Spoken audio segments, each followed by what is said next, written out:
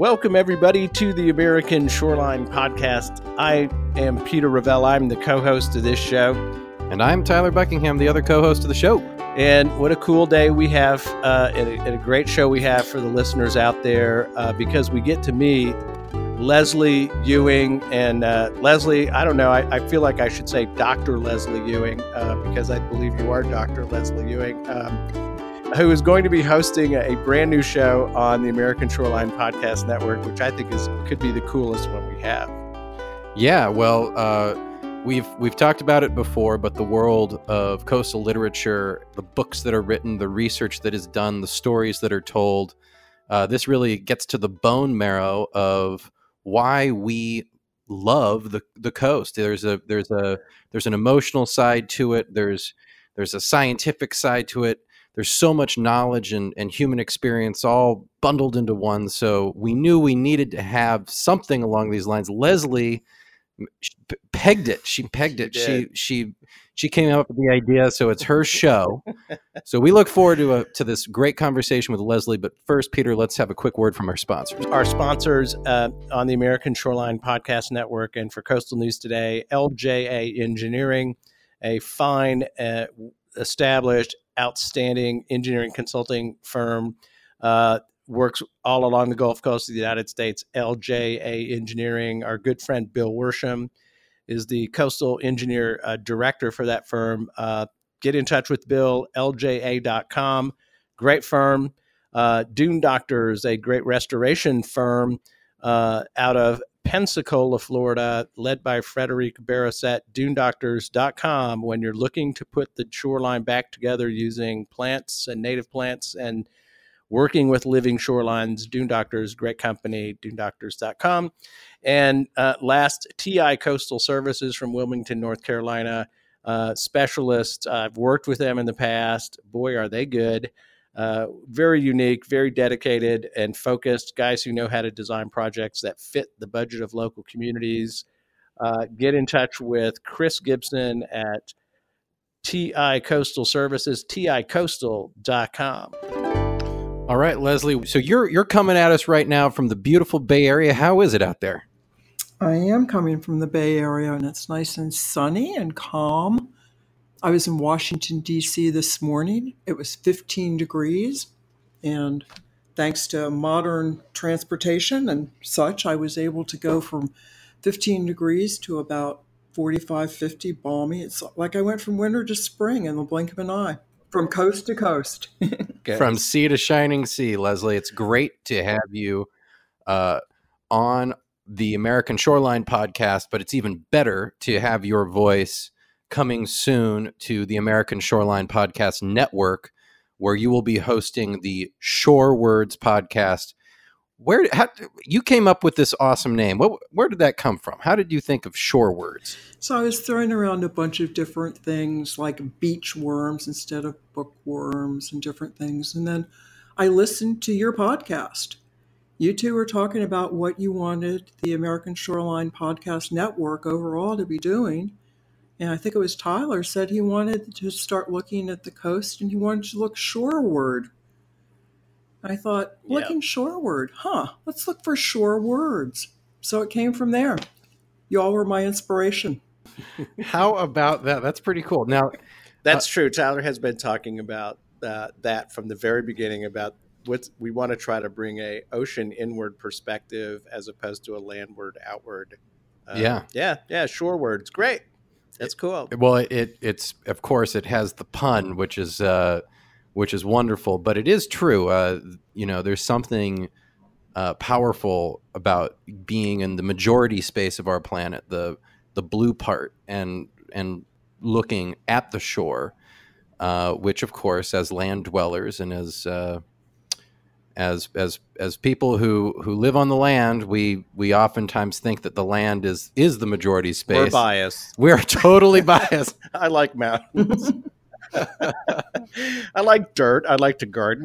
There's some things I got to admit. Absolutely. We tend to forget that we came out of the soup of the sea. True. But Leslie, tell us a little bit about how you came to the idea of coastal literature. I mean, obviously, you're a doctor yourself. You're well studied. You work as an engineer, a coastal engineer. But this universe of literature, how did you come to decide that you wanted to cover that? Well, at the conference in Galveston where Peter and I were talking, he asked me if I wanted to do a podcast, and my initial reaction was, heck no, I just don't have the time. And the second one was that all the things that I do for my job are things I can't talk about on the podcast. And so I thought, well, this is kind of going to be boring. And then, because I kind of wanted to say no, but I didn't want to hurt his feelings, I threw out this idea of I'll take it. I threw out the idea of talking about coastal books. And I thought he would say, books. And he said, well, why? And then as I started to answer that question of why, I got interested in it, because books are so transformative in many ways. They're certainly transformative for the person who writes them. My gosh, to put down that much dedication and just spend that much time on one focused topic is incredible. Yes. Yeah. And then if people do it well, they transport you someplace. And Man, I love the idea. I absolutely do. And I think exactly for the reason that you just said, which is the level of effort that goes into writing a great fiction novel that is somehow about the coast, or nonfiction writers and researchers. Anytime people, take on the heavy lift and do the work and get it across the finish line, I think is valuable. And there is a lot of insight there. And I think this idea of looking at literature and books and talking to authors about what their insights are is such a great idea, and brings a flavor to the discussion that I don't think we get when, no offense to, like I do a local government show that's pretty densely political policy kind of stuff. It's a certain understanding of what's going on, but boy, you miss a lot. And I think you can really open the door, Leslie, to I think there's cool value in stuff. all of this discussion, and books are part of it, as is the motivation for many of the books I'm thinking about talking about are the politics today and what's going on with the coastal world. And I just finished a book on the plane coming home called World in a Grain, that's about how little sand we have left in the world and how much of our 21st century lifestyles depend on the sand that we've taken from ancient beaches and modern day beaches. And and then it's also been fun because now when I get on a plane or get on a bus or meet new people, I mention the podcast, of course, and the American Shoreline Podcast Network, hoping that people will start looking for it. But then I ask them, what are the books about the coast that have inspired them?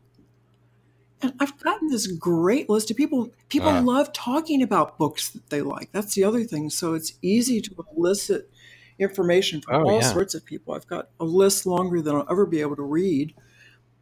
But it's a great way to expose people to new books that they haven't read yet. I think that you're getting onto something that I know is certainly true with me, which, I'm of the millennial generation, which means that we are reading less and consuming more and more streaming content, more and more podcasts, more and more Netflix and YouTube. But there's a relationship you develop in a book. It takes longer to read a book. You really get to know the characters. You get to know the author. They become your friends, and that's a really powerful thing. And I know that. And not to mention, not only do they become your friends, they become your trusted friends in some cases, or distrusted in others. But you get to know them in a really deep and rich way, and the opportunity to extend that relationship and learn more about the author, learn more about the method of composition and the process of researching and writing, I think will just be so fascinating for all of our audience that reads these coastal books as part of the other part of our life. And Peter was talking about this earlier, where we're well-rounded people. It doesn't matter if you're work in the coastal hotel industry, the hospitality industry, or the tourism promotion industry, or if you're an engineer, you're going to read, you're going to listen to music, you're going to watch film, and learning about these things and how they overlap and overlay with your life is just going to be really interesting, Leslie. I hope so. That's the plan. You will no doubt make it very interesting. So, Leslie, I think for the benefit of our audience, you've got to tell us a little bit about what you've done as a professional on the American shoreline. Can you introduce yourself from a professional perspective, and what was the thing that got you to the shoreline and made it part of your professional life? I'm a coastal engineer by training. I started as a civil engineer. I started doing environmental work and didn't even realize that there was this thing called a coastal engineer. I grew up on the eastern shore of Maryland. I'd go to the beach every summer. I swam every day in the summer. I swam at the beach. Swimming and being in the water and being around the water was just part of my existence.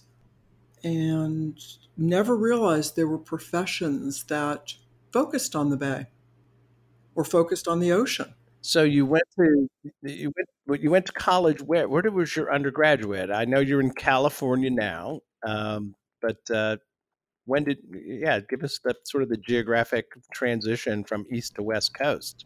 Sure. My undergraduate degree was in civil engineering from Brown University up in Rhode Island. So I got to know parts of New England from that experience.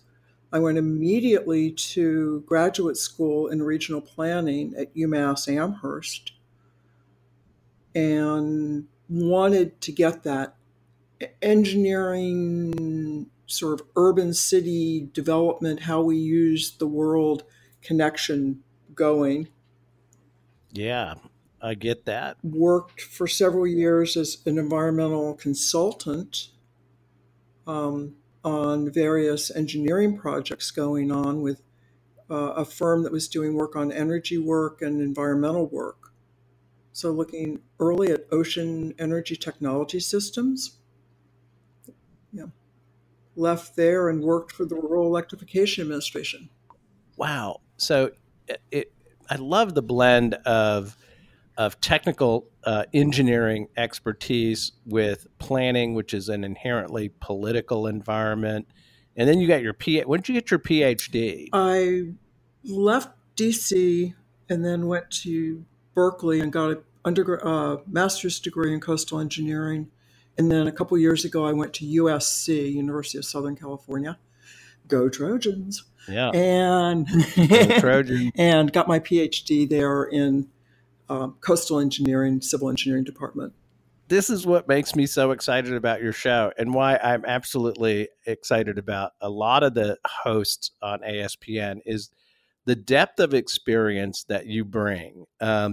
Having worked and lived along the American shoreline and invested your professional energy in a variety of different contexts that are in the land-water interface, I have this faith in the world about the depth of insight that you bring is rich. And I think I've had this conversation with a lot of the hosts. I say, you're familiar with your journey, you're familiar with your path. You know what you know, and there's a certain, I don't mean contempt in a bad way, but, familiarity breeds contempt, a lack of appreciation for how much you know, because it's natural and you are with it and you're fine. And I just think when you become the host of the show and then you take a subject like books, I cannot wait to see where your mind goes. I think it's going to be really interesting. And Leslie, if I can just jump in here, I just happened to peruse your LinkedIn page really quickly, and I noticed that your proposed research topic for your PhD at the University of Southern California was community resilience to coastal disasters from sea level rise to tsunamis. That sounds awesome. Wow. Did you pass? I guess you did. Yeah. Way to go. I ended up going to a lot of disasters. I started out when there was the hurricane in Galveston, or Hurricane Ike. Went to Galveston and thought, okay, this is a disaster that I can use and kind of frame into the community resilience aspects and learn about. And then there was a small tsunami, not small for them, but a tsunami in Samoa, American Samoa, Tahiti area. So I went to the American Samoa and Samoa and looked at the damages there, and started looking at the contrast between these island nations and Galveston, and the resilience that Galveston had by being able to draw upon resources throughout the U.S. and the islands needing to, everything had to come in. Right. Huh. Huge challenge, and things as simple as, can you get access to fresh water as sea levels change and groundwater quality changes? I mean, they're at the base level of existence in some of these places. But also for getting immediately recovering from the disaster, American Samoa lost most of its power. And so they couldn't have people, electricians and power people, get in their trucks and drive into town and help them get things going again. People had to get on ships. People had to get on airplanes.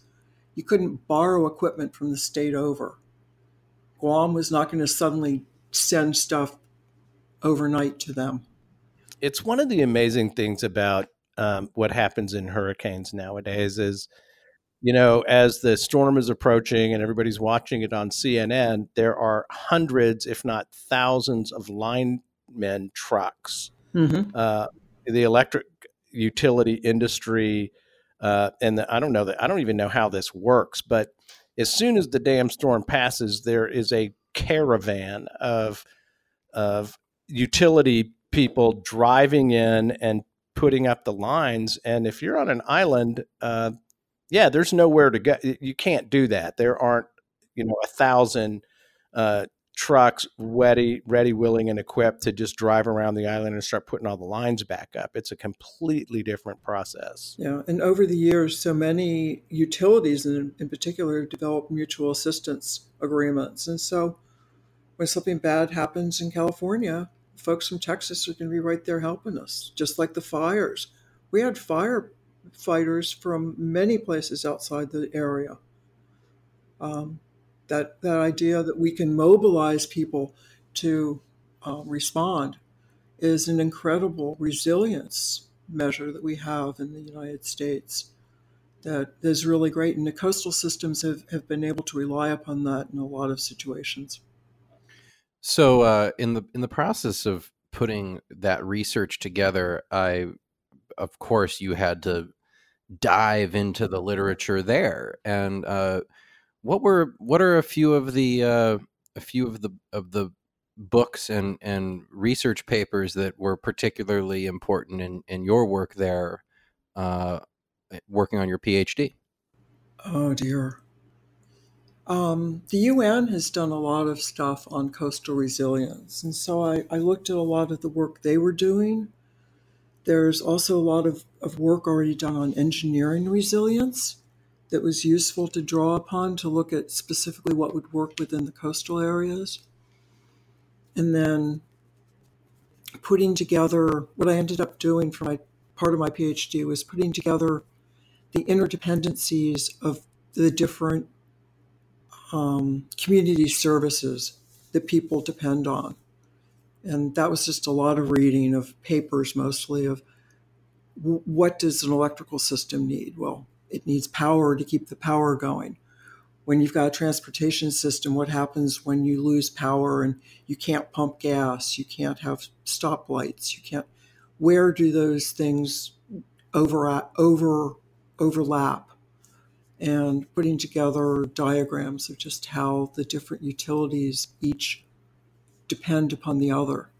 You can't move trash from an area unless you have gasoline for the trucks to move the trash.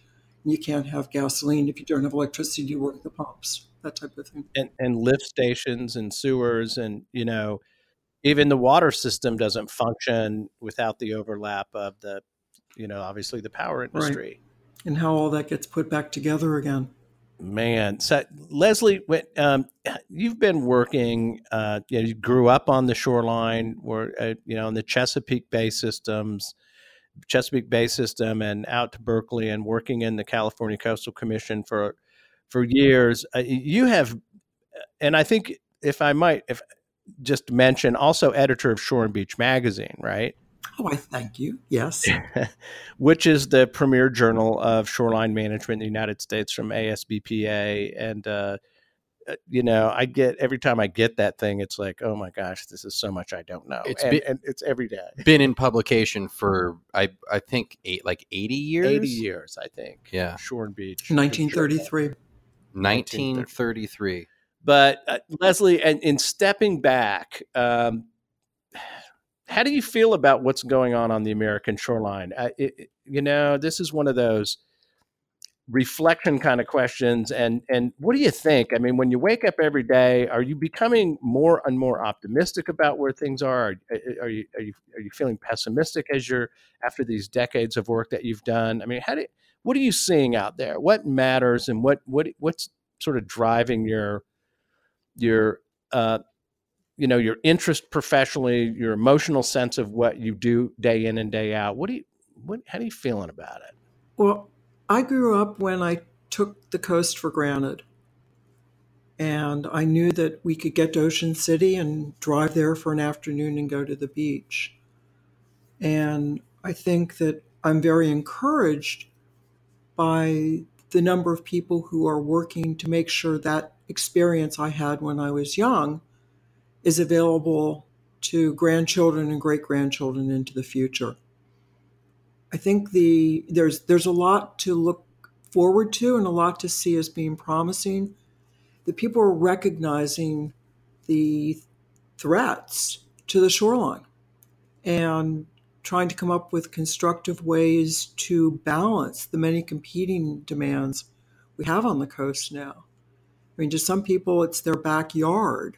They live right on the coast. They look out at the ocean every day, and that's their backyard goes out into the sand and into the water. There are other people for whom it's the weekend, the vacation that they look forward to every year. And with more and more people wanting that, trying to get that balanced out. And when you talk to people who, in meeting Tyler's family and also Jenna's family and other just friends that I know, people who regularly went to the coast with their families as they grew up, the indelible memories, the depth of connection is really tremendous. It is people identify at important points in their life around their experience on the American shoreline. And I don't know, maybe that's common in other recreational settings, but I kind of don't think so. I think there's something special about the way in which we interact with the coast. I think so too. I mean, I think some people it's the desert, some people it's the mountains, and some people it's the ocean and the coast. There's a Japanese term that I always massacre how to say it, but my version of it is nagista, which means the triple juncture between air, water, and land. And when you're getting close to the coast, you smell it. You know it's there. And then you can hear it. And then you can see it. And then you can get in it. I mean, it's just such an incredible experience that it just takes over all your senses. And then to me, that's just a really magical thing that I for my work, I often see the coast when it's not in the best condition because we're looking at areas that need something done. But I still enjoy going to it. Even if I see it in its worst, it's still pretty magical to be able to watch the waves, to see the power of that ocean, and to know that we can be so close to it. Yeah, I'll tell you, that's beautifully said, Leslie. And boy, is that true. I mean, it's going to the beach and getting, being in it, as you said, getting in, and especially when you when you start to wade out into the water and it starts to, it surrounds you, and you actually make that transition from the land space into, like I said before, the planet's majority space, into that water. It's almost like being unborn. It's like the opposite. You know what I mean? I mean, like that's where we came from. It's like going back to the womb in a way. And it really is. We had a podcast earlier with Sean Thompson, who is a world champion surfer, and he was on the Next Swell podcast with Rob Nixon, and he talked about the therapy of paddling out through the waves, and even in times of just emotional hardship, the power of the sea kind of overcomes your individual problems in a way, and puts things back in a perspective that is really humbling, but also awe-inspiring and beautiful. And boy, I love that Japanese term. It gets to something really magical and powerful about the coast. Well, I'll have to learn how to pronounce it correctly next time. Leslie, I want to talk about books, and let's dive in. I think when we were knocking around the idea of the show, and you had proposed doing this show from the perspective of authors and writers, and then sent over a list of potential authors that you are going to be able to speak with, I was blown away, and like I say, became a fan. I want to hear this as an audience member. I would love to hear from Dr. Sylvia Earle, and well, who are you looking forward to interviewing? I mean, obviously there's effort involved in all of this and setting them up, but what's on the horizon as the host of the show, and what are you looking forward to?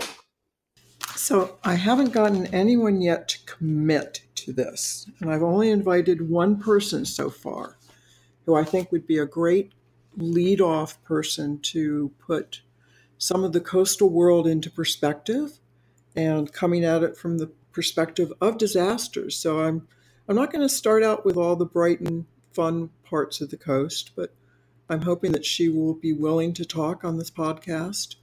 I've got feelers out for some various people who write cookbooks about the coast. I'm hoping to get come on, shrimp scampi. You can't beat it. Ooh. You can't talk shrimp scampi around Sylvia Earle, though. Really? Is that not? Oh, shrimping is just devastating the ocean. Yeah, I am aware of that. I am, and well, I won't go into it, but down on the Texas coast, the history of shrimping and the benthic impact and how it's changed the bottom, and the productivity is really kind of devastating. And I might have overpromised to say Sylvia can get on this. I think she would do it if we're ever in town at the same time. But she's so busy all the time and running around the world helping save all the oceans and being an incredible spokeswoman for the oceans. So she's fantastic. But there are lots of other people who would be great too. I mean, the book I just finished by Vince Pisar about the world in a grain of sand. Yeah, I've heard of that book, and I really want to read it. I hear it's phenomenal. Pretty amazing. And then there's so many. The other part of this podcast I would like to do, though, is talk with the people who are coastal leaders, coastal managers, people whom we listen to as they talk about the coast, and kind of ask what you asked me, but ask them instead of not how did they get to this job, but what books inspired them? What things were there about the coast as they were growing up that are just important to them?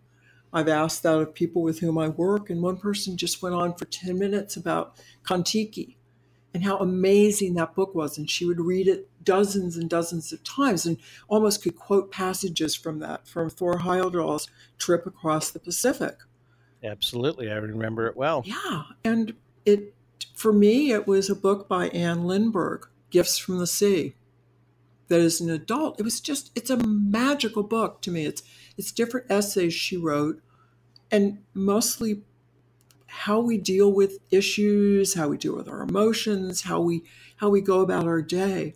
But each of them is taken from the starting point of a different gel, the Nautilus, the Conch, and then writing about how that explains parts of our world experience.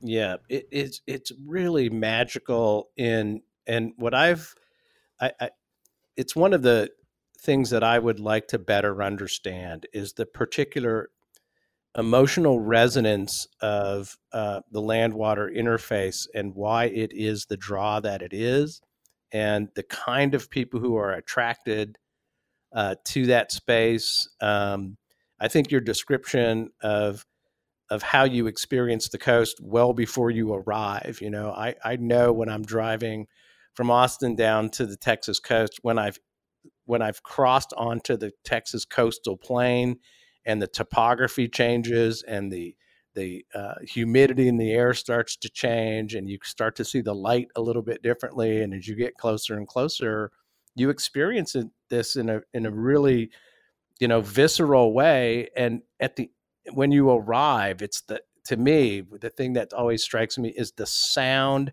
and the visual, the fact that you can see the edge of the earth, what looks like the edge of the earth, and the light. I mean, there's something, I love mountains. I love the hike, but the ocean landscape is a very powerful, maybe because, Tyler, what you're talking about is because we're from there. And maybe that's it. Well, it's hard to know exactly why, but there's no doubt that it is a powerful force. I mean, Peter, all those, a couple of years ago when we were cooking up this whole deal, you were reading Moby Dick, and the opening chapter is calls upon the power of going to sea, and and in fact, perhaps the necessity of it for some people, just the draw. It's like being pulled by some sort of force of gravity. Mm-hmm. And I mean, I think that's true. I mean, I would say that's true for me. I mean, personally, I think that's why I'm so passionate about working in this space, and I want to work in this space. And I wake up every morning and look forward to producing podcasts about this space. And and Leslie, I mean, I just think that so many, I mean, we had Jack Davis, who wrote the Gulf Making book, of an American Sea. The Making of an American Sea. Jackie Davis.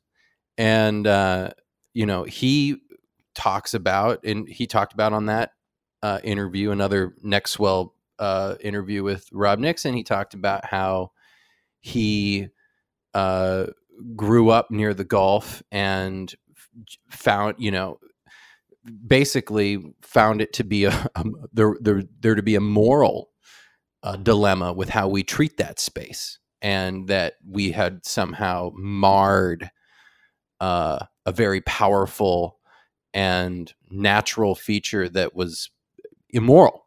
And he advocated in that podcast, which I highly recommend everybody go back and listen to, the Nextwell podcast with Rob Nixon. He talks about the kind of his feeling that it was moral. There aren't very many spaces. I mean, don't get me wrong, you can extend that feeling inland, but but the power to do that, and then of course to motivate an individual to go and pursue what is probably from start to finish, I mean, certainly 5 years, maybe more, of research and thought before you even put pen to paper. The amount of time, and he actually talks about his method of composition and how he started. And Leslie, just as you said, it was initially rooted in other books he had read and other, in fact, his own favorite pieces of coastal literature. So there is a kind of spiraling energy build that I think happens, and we need these books in the coastal community, because they give us because it take for one, I think unlike I love film. I love the power of film. I've done film myself. I think David Attenborough is a genius. I love what he does. I watch everything that comes out.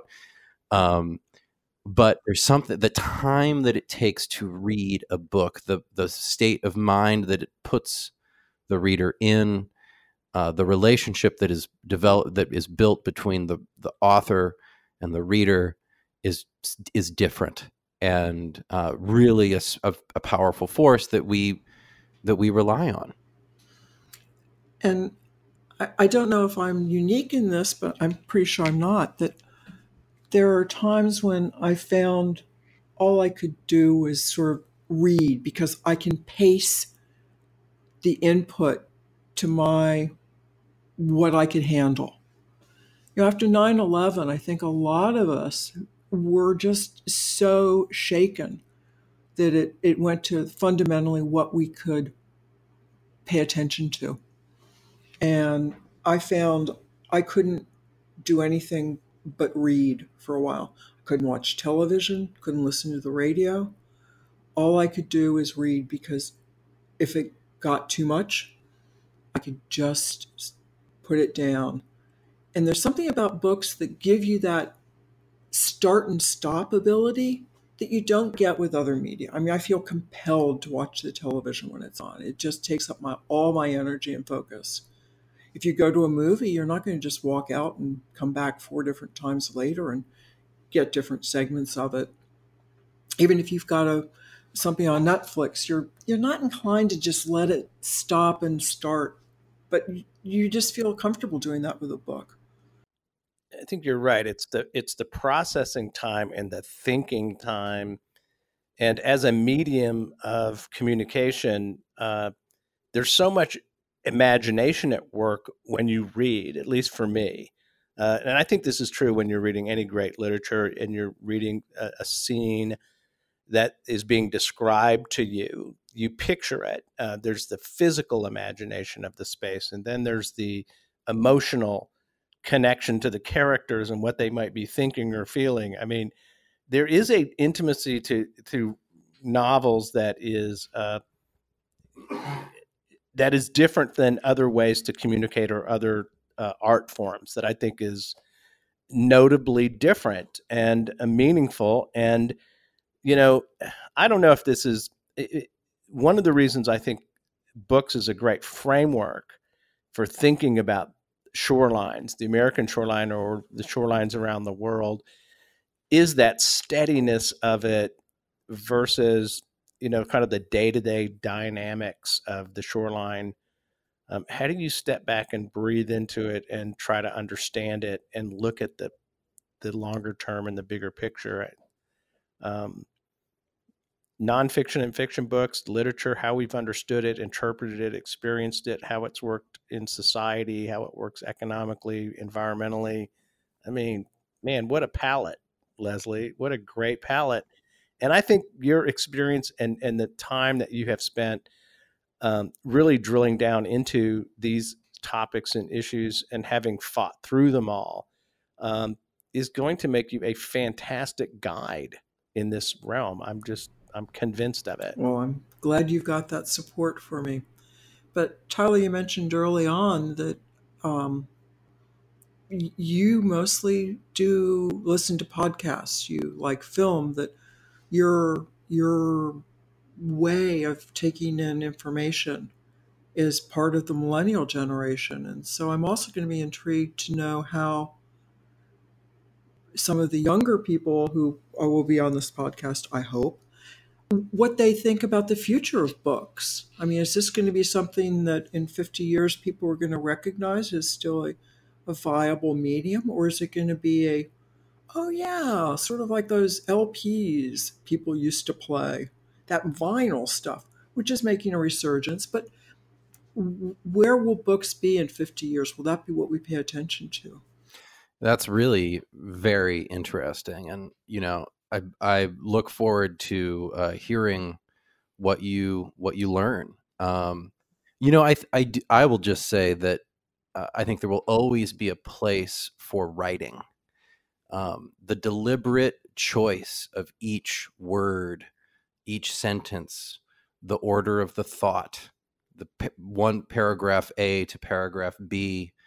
I think that kind of structure and deliberation in composing our thoughts is artistic and has a beauty that we will always find appealing and turn to tell stories and to convey information, especially information that needs to be precisely conveyed.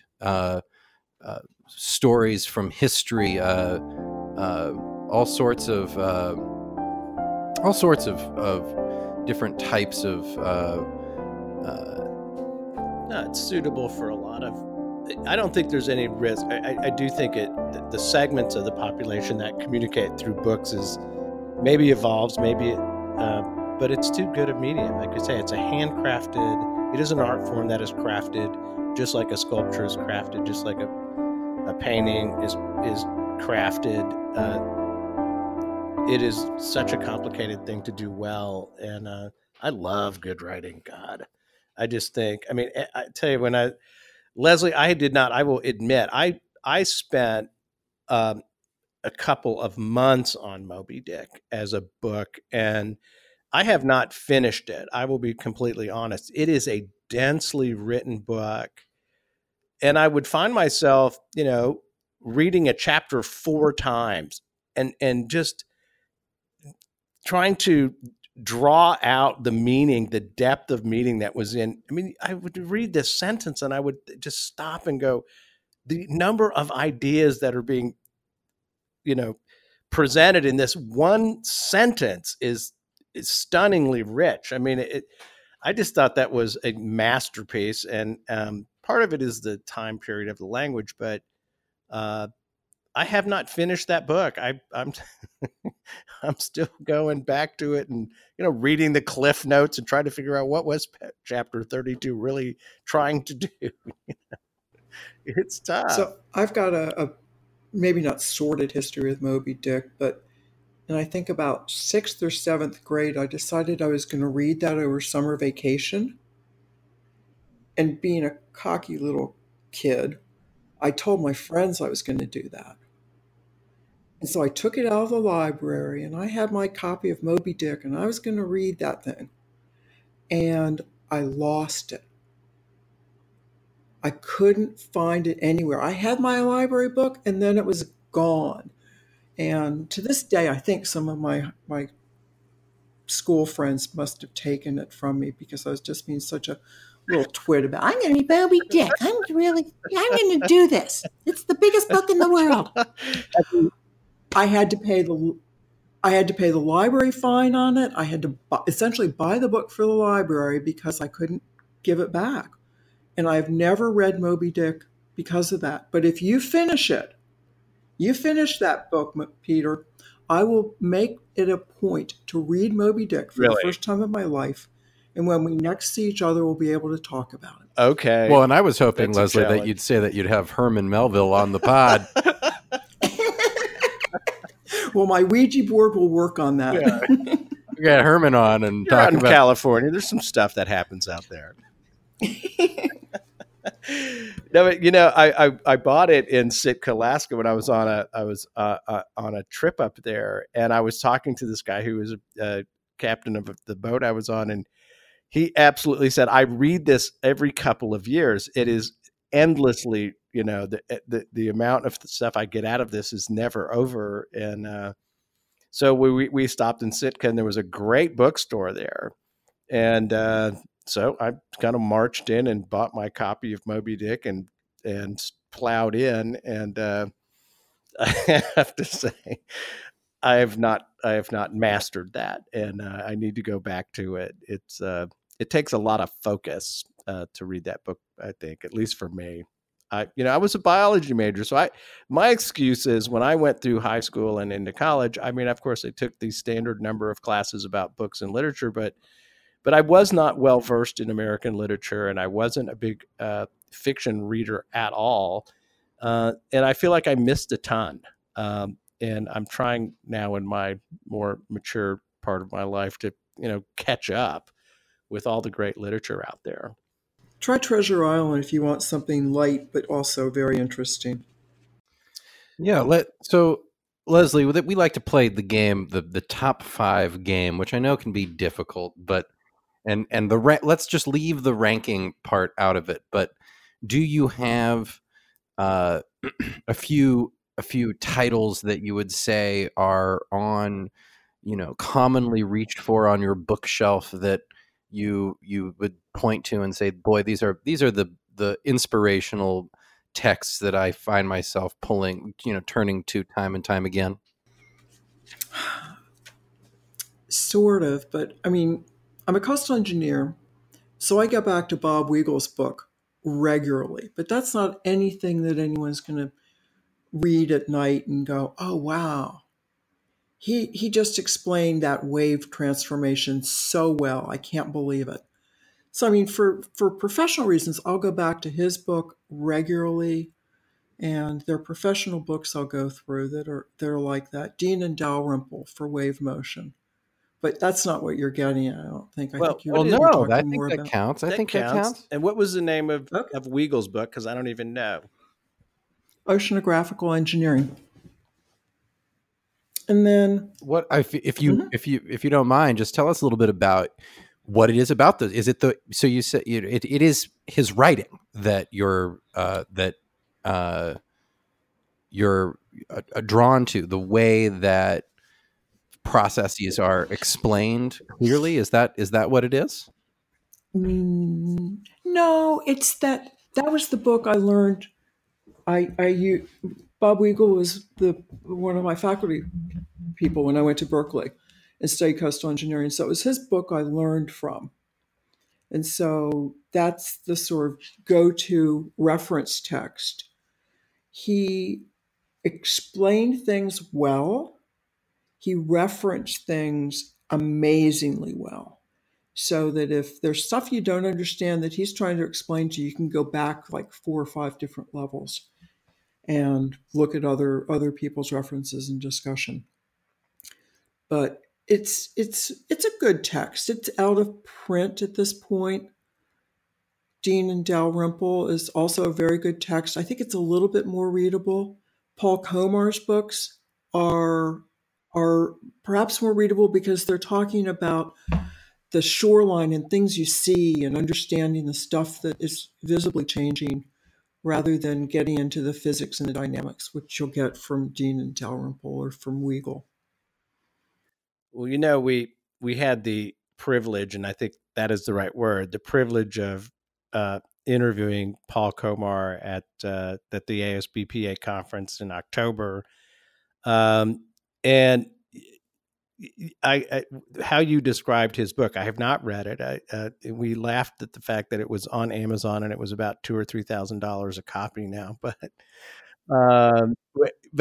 you could tell this was a person who looked at the world partially from an artistic perspective and definitely from a moral perspective. And as a scientist, it was a really interesting juxtaposition of views that I absolutely that I just really enjoyed talking to him and getting to know him as in the very brief time that we had. I'm trying to get. I've been pestering him with emails about trying to become a regular guest because he's an insane filmophile, and I want to do fillets and film. I said, we'll do a podcast. You come on every 3 months. We'll talk about some sort of coastal process thing, some fillet, environmental, whatever. And then we'll talk about film. And I think it would be a great, so far he has not taken me up on that, but I think he should. The offer stands. Yep. One of those really easy to read, but you learn so much books is, again, it's an older book. It's Willard Bascom's Waves and Beaches. And he was an amazingly good writer. And there are people like that now that are just starting to bring that to the 21st century of talking about the coast, one of my other sort of go-to books is one of Sylvia Earle's early books called Sea Change, just writing about the oceans and the things that have happened to what we expect from the ocean and all the creatures that live there, and how we humans have been able to exert such influence over this amazingly vast ocean that most people think is just too big for us to be able to influence whatsoever, and yet we can decimate fisheries and all sorts of stuff. We are so long past the notion of dilution is the solution to pollution, which was, boy, the world's a big place and we're small and we really can't change it. We are 7.5 billion as human beings. We will be, we double about every 30. I forget what the rate of doubling of the human population is on the planet. It's of course exponentially growing, and we are fully capable of changing it all. And in fact, in my time up in Oregon, when I was in law school in Oregon studying environmental law, I had this sort of, I don't know if this is true or not, but the sense that the truth of the physical world around me was a choice of human beings now. Like every forest that exists in Oregon exists because we decide that it does. It doesn't exist as an entity, an idea, an existence. It is a choice of policy and politics and economics. Every single tree. We have the capacity to take them all.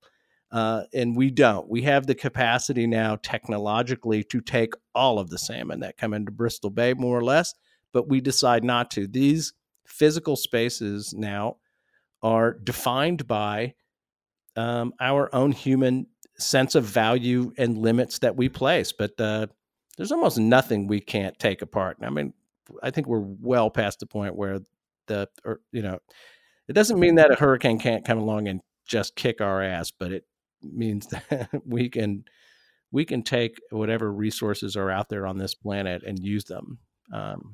Technologically, we're capable. Yeah. Well, years ago when I was in planning, there was a guy named Garrett Hardin. Well, he wasn't in my planning class, but he wrote a book or an article, called Tragedy of the Commons. That's what you're getting at, that all these common things that are important to us collectively, and the tragedy when we start taking those for individual purposes to the point that they're not there anymore. And that we do have, fortunately, we've managed to self-regulate as a species a little bit. Yeah, definitely not to the level that I think would adequately compensate for our for the actual tragedy, our voracious appetites exactly. For things. Exactly. Well, Leslie, I want to close and talk a little bit about some of you're obviously a consumer of coastal literature. You read voraciously. Do you write? Are you writing about the coast as well as reading about it? I write portions of staff reports for my job. I do that type of writing. The fun writing I do right now is I get to write 4 editorials a year for Shore and Beach. But no, I'm not putting together anything else. I wrote for my dissertation, and that was a long slog, so I kind of stopped writing for a while. But how long now have you been doing Shore and Beach? I think it's been 8 or 9 years that I've been the editor-in-chief. I was on the editorial board for maybe 5 or 6 years before that. That is so cool. I mean, I'm sure our audience is well familiar with Shore and Beach magazine. Is there a web for audience members who aren't? Is there a website that they can go to learn more about it? It's part of the American Shore and Beach Preservation Association organization, so it'd be www.ashpa.org. ASBPA.org. ASBPA.org. Learn more about this great publication, Shore and Beach, a scientific journal, I guess it's safe to call it. And Leslie's been there for quite a while as the editor-in-chief. So in your time doing that, you've encountered you've been reading and working with contemporary coastal writers. What's your assessment of content that's being written and produced these days? I think it's getting better, or it's as good as it's ever been. We've got a lot of very dedicated members in Shore and Beach and the organization and in the community who want to share what they've done. That's, to me, the real strength of the journal, is that we have members writing about what they've done on the coast that they think has been good, about the projects they've done that have helped the shoreline, projects where they've learned maybe how to do things better, and then also a huge amount of data collection and providing of information after major storm events. One of the things we do really well, I think, in Shore and Beach is collect data after hurricane events. We know we're not going to stop hurricanes, but we can certainly learn from them, learn how the beaches change, and see where different types of shoreline treatment have been more or less effective.